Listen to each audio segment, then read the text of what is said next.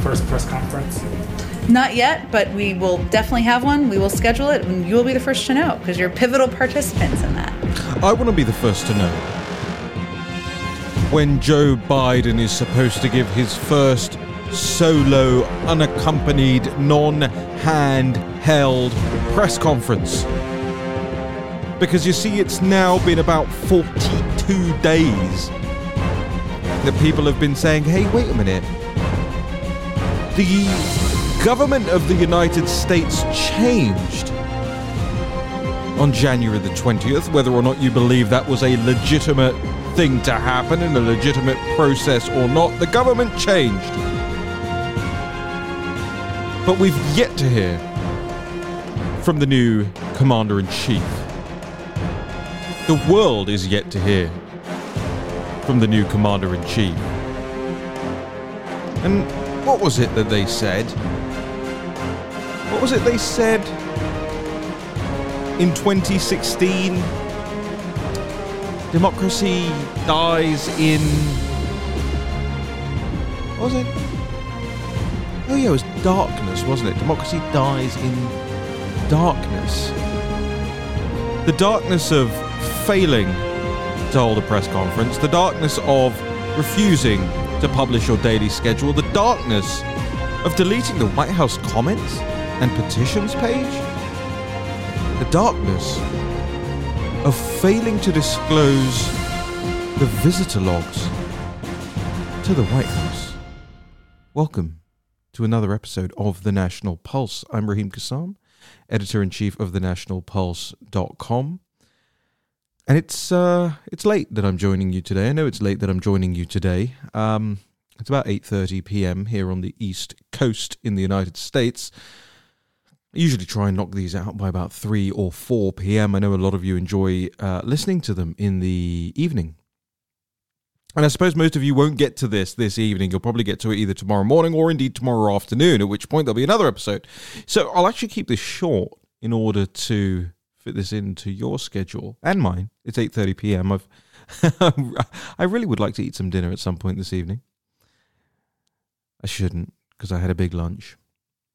But, and I'm supposed to be, quote, I'm told, I don't know anything about these sorts of things, but I'm supposed to be, quote, shredding for the wedding. Apparently, or sweating for the wedding, I'm told, is another variant on that. I won't be doing any of that. I will be eating for the wedding. But I did want to bring you, I know we talked about me doing this whole teardown of Christopher Wray and the FBI, and that was a whole news cycle ago now, and I may get back to it at some point, but I don't think I'm going to do a 4-hour fisking of Christopher Wray. I said fisking, F-I-S-K-I-N-G. If you're not familiar with that process, safely look it up. Don't make any typos when you search it. But I'm not going to do that of a 4-hour Senate hearing today. It's important, don't get me wrong, I think it's very important, but I got to tell you, between the War Room this morning, this afternoon, everything in between, running the site, etc., simply haven't had 4 hours or even 2 hours if I did it on a double time speed to go through it. But it is important. I commend those of you who stuck with it today and listened to it all. But I did want to talk to you very briefly this evening about something that I think is incredibly emblematic of this regime. And it kind of epitomizes in and of itself or themselves the reasons that I'm about to go through, why I refer to it as a regime, why I don't refer to it as an administration, and I urge you to do the same thing. Language is very, very important. Language is, it's what makes people, the specificity of the words you use is what allows people to understand you and understand your intent, understand your meaning. When you say something like, oh, I think the Biden administration sucks, well, sure, you could say it that way, or you could literally just call it a regime and people can infer from that you have thought carefully about the words you use and you are deploying certain words at certain places because they have extra meaning or a more robust meaning. That's why I don't swear very often anymore. I think swearing is quite a a thing you do when you can't find other words to underscore the point you're trying to make. So you preposition a word with effing or essing, or in Britain we use worse. C words everywhere. Every other word. The British audience of this show knows exactly what I mean. But you end up alienating people that way. So why not just choose your words more carefully? And I think about very carefully why certain words are deployed in certain situations. And I've told the story a couple of times before, but I'll tell it again real quick because, I tell so many stories that I think sometimes they go over people's heads. They're all true. I've lived about 8 people's lives in my 34 years. So I'm sitting out on the Morton's Terrace with a Washington Post reporter. This was, I'll say, 3.5 years ago.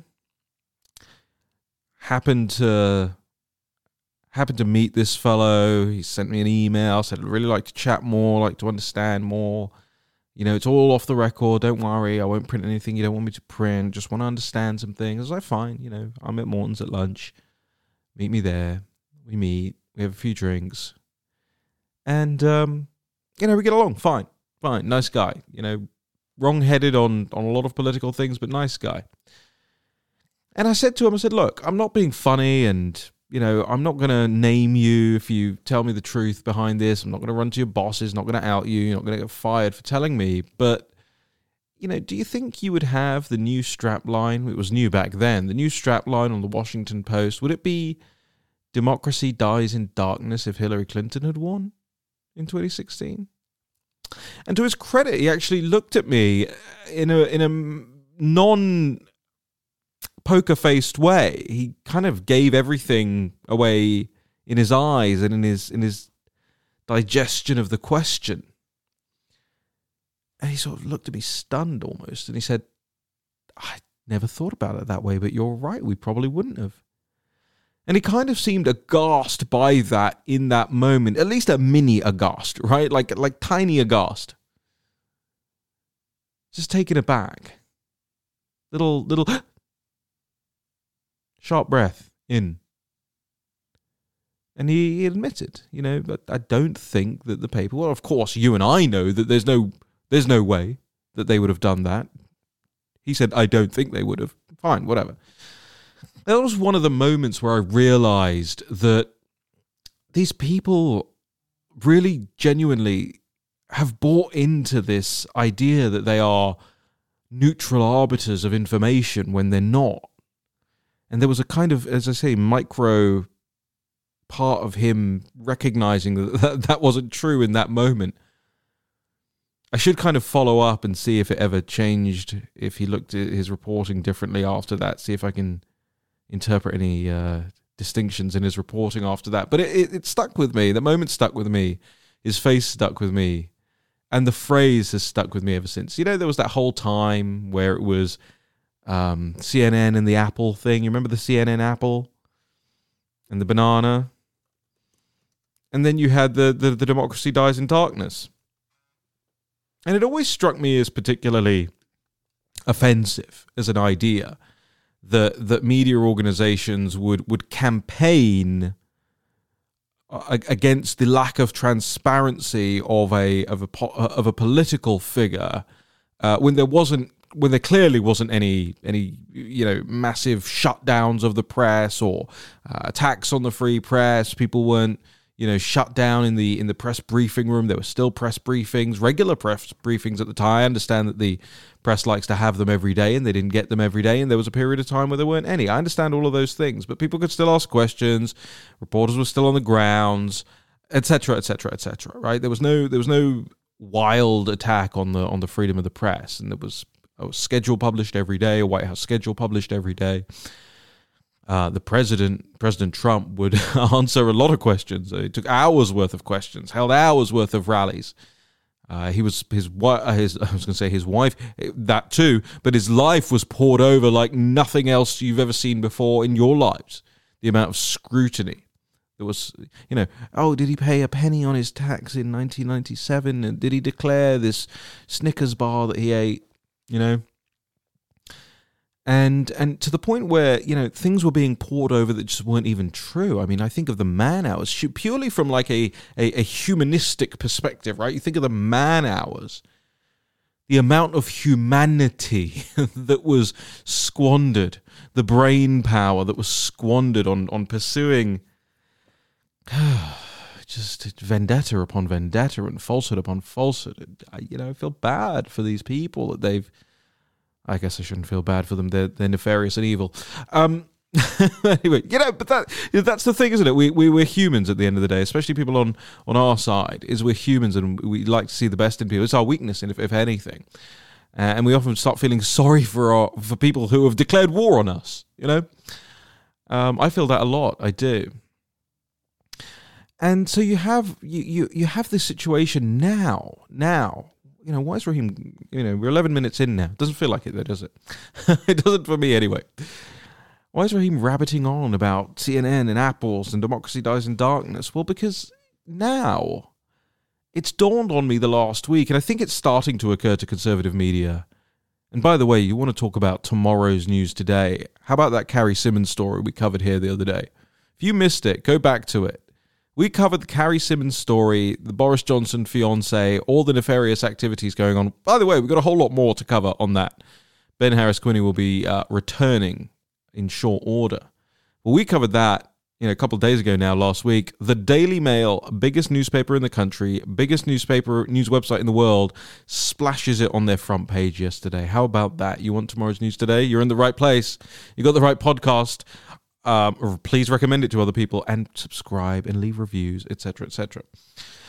So I think the other conservative news websites out there are starting to pick up on this now. And when that kind of happens, I will let you into a little way in which I think, this is kind of how we do the news over at the National Pulse, how we make sure we get the biggest bang for our buck the bang for your buck, because, we are crowd-funded. And, which stories work best and how they deploy best and how to frame them and headlines and images and all of it, every single thing, right down to the second that I hit publish on a story, is pretty calculated. It's not algorithmic. This is in my head.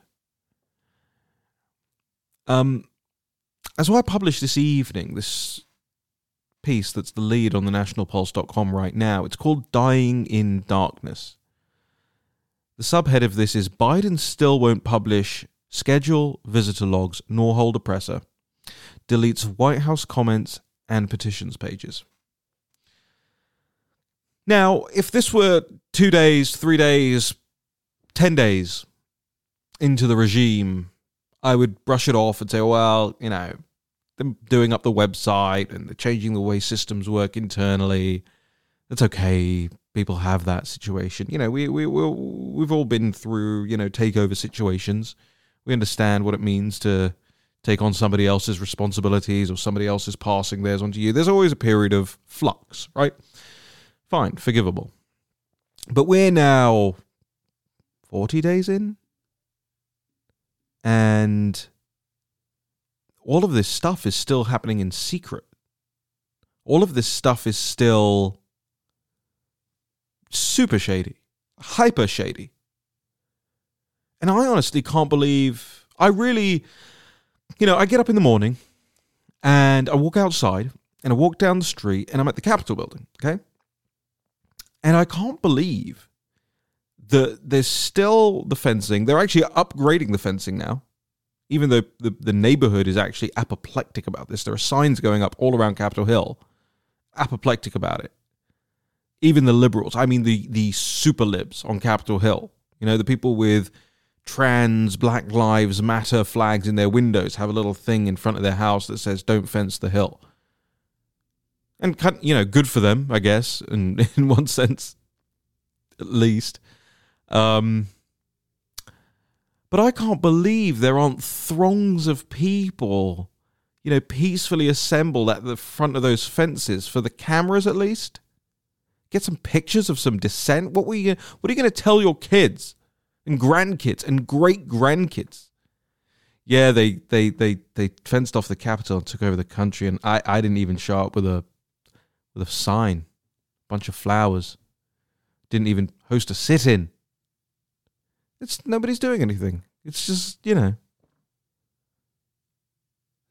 you can say, Raheem, why don't you go and do something? Number one, not a citizen of the United States, okay? This is your country. I am but a visa holder here to do the news.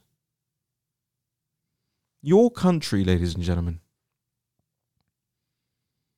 And I understand that we have an international audience of this podcast as well, but they understand also that I predominantly speak to an American audience from here on Capitol Hill. Your country, ladies and gentlemen. And again, I do the news. You are the citizens. I'm not telling you to invade the Capitol, by the way. Nobody ever told you to do that. And Chris Wray can lie all he wants in the Senate this morning about, oh no, we saw no evidence of other people, other groups, infiltrators, disguised people. There's a video of Jaden X, right? Jaden X. John Sullivan, whatever his real name is, climbing in with that documentary filmmaker. I think people say she works for CNN. I don't think she works for CNN. I think she's a contractor and has provided to CNN before, but other news outlets as well, by the way. This video of them admitting that they're breaking in, they're not Trump supporters, they're breaking in. He was leading the charge. He was at the front, at that door when Ashley Babbitt was shot. Cold, dead, assassinated.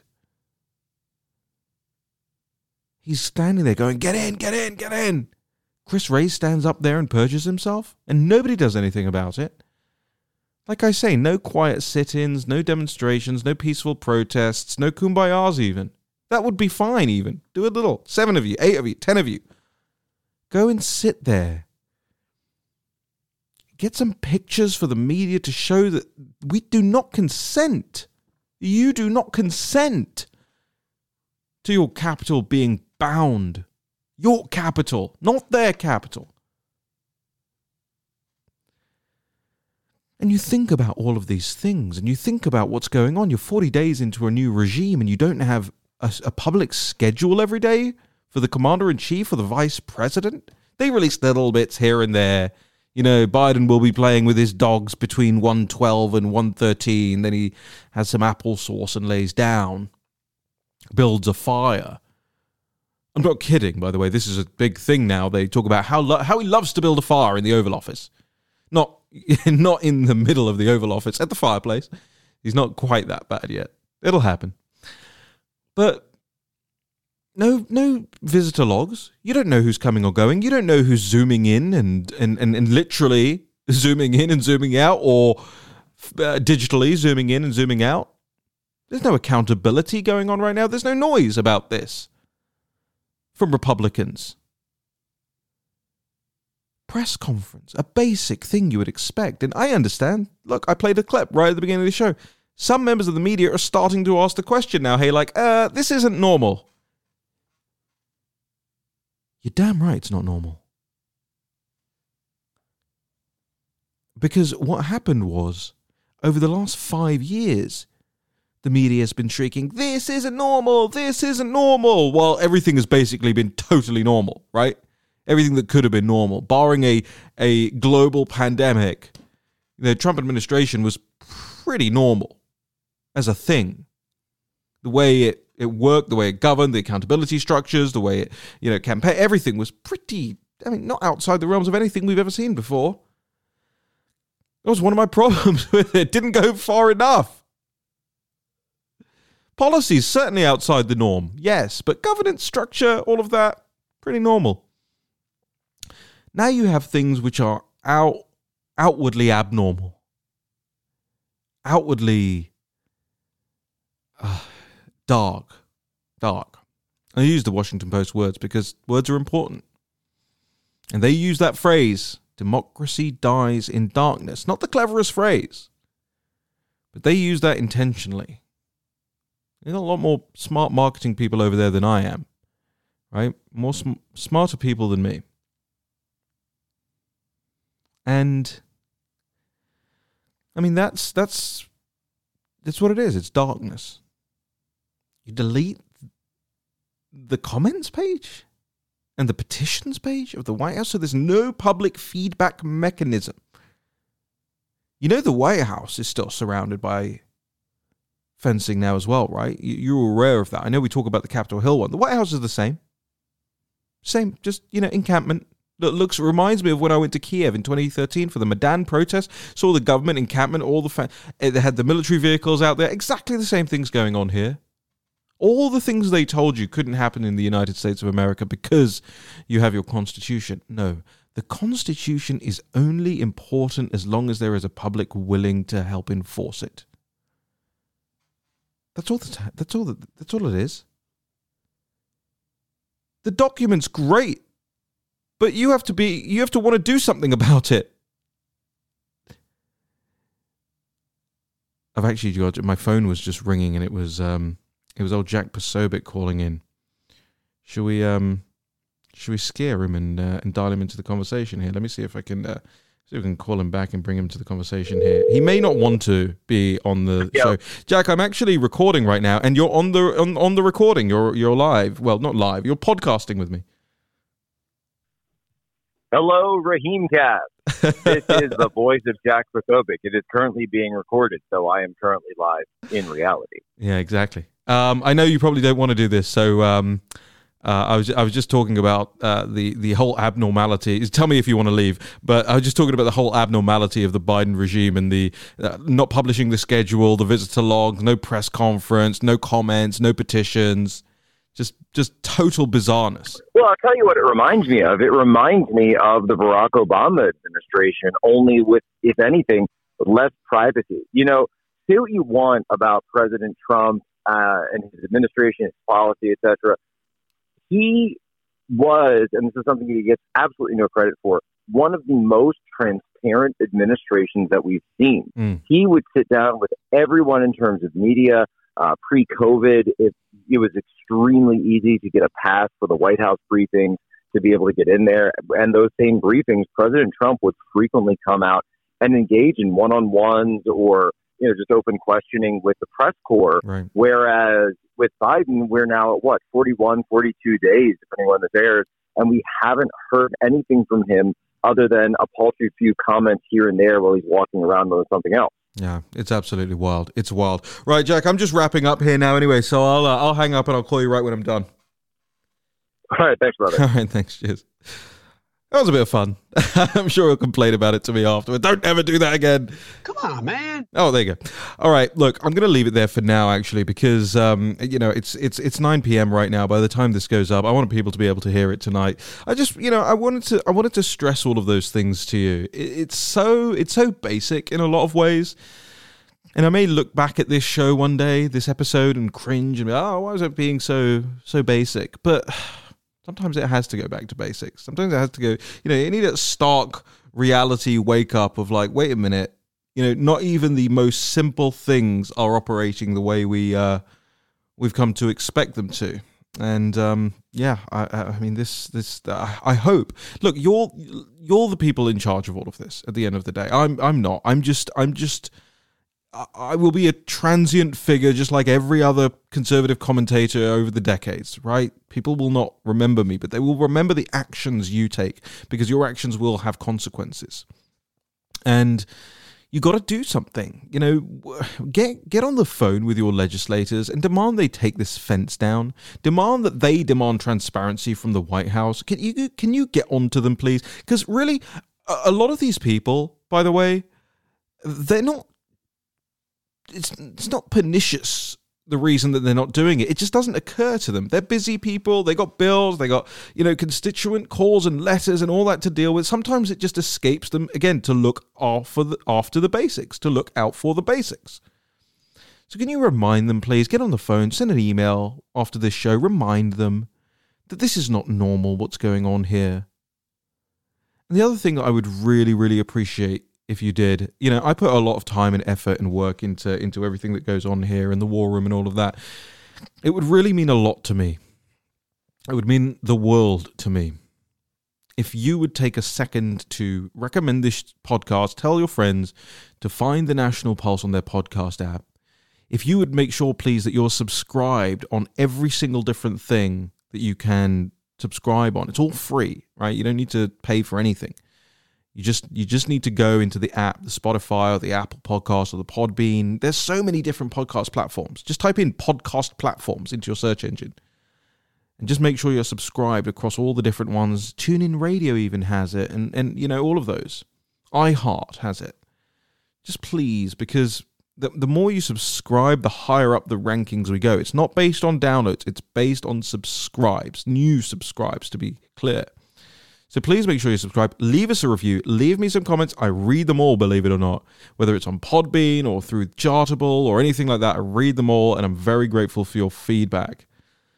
I'm going to leave it there for today because, as I say, late already. Take me a minute to put this up. But as I like to do every so often is thank people who go over to thenationalpulse.com/support to support this show, to support my work, to support our writing, support Natalie Winters, to support everything that we're doing over here at the National Pulse.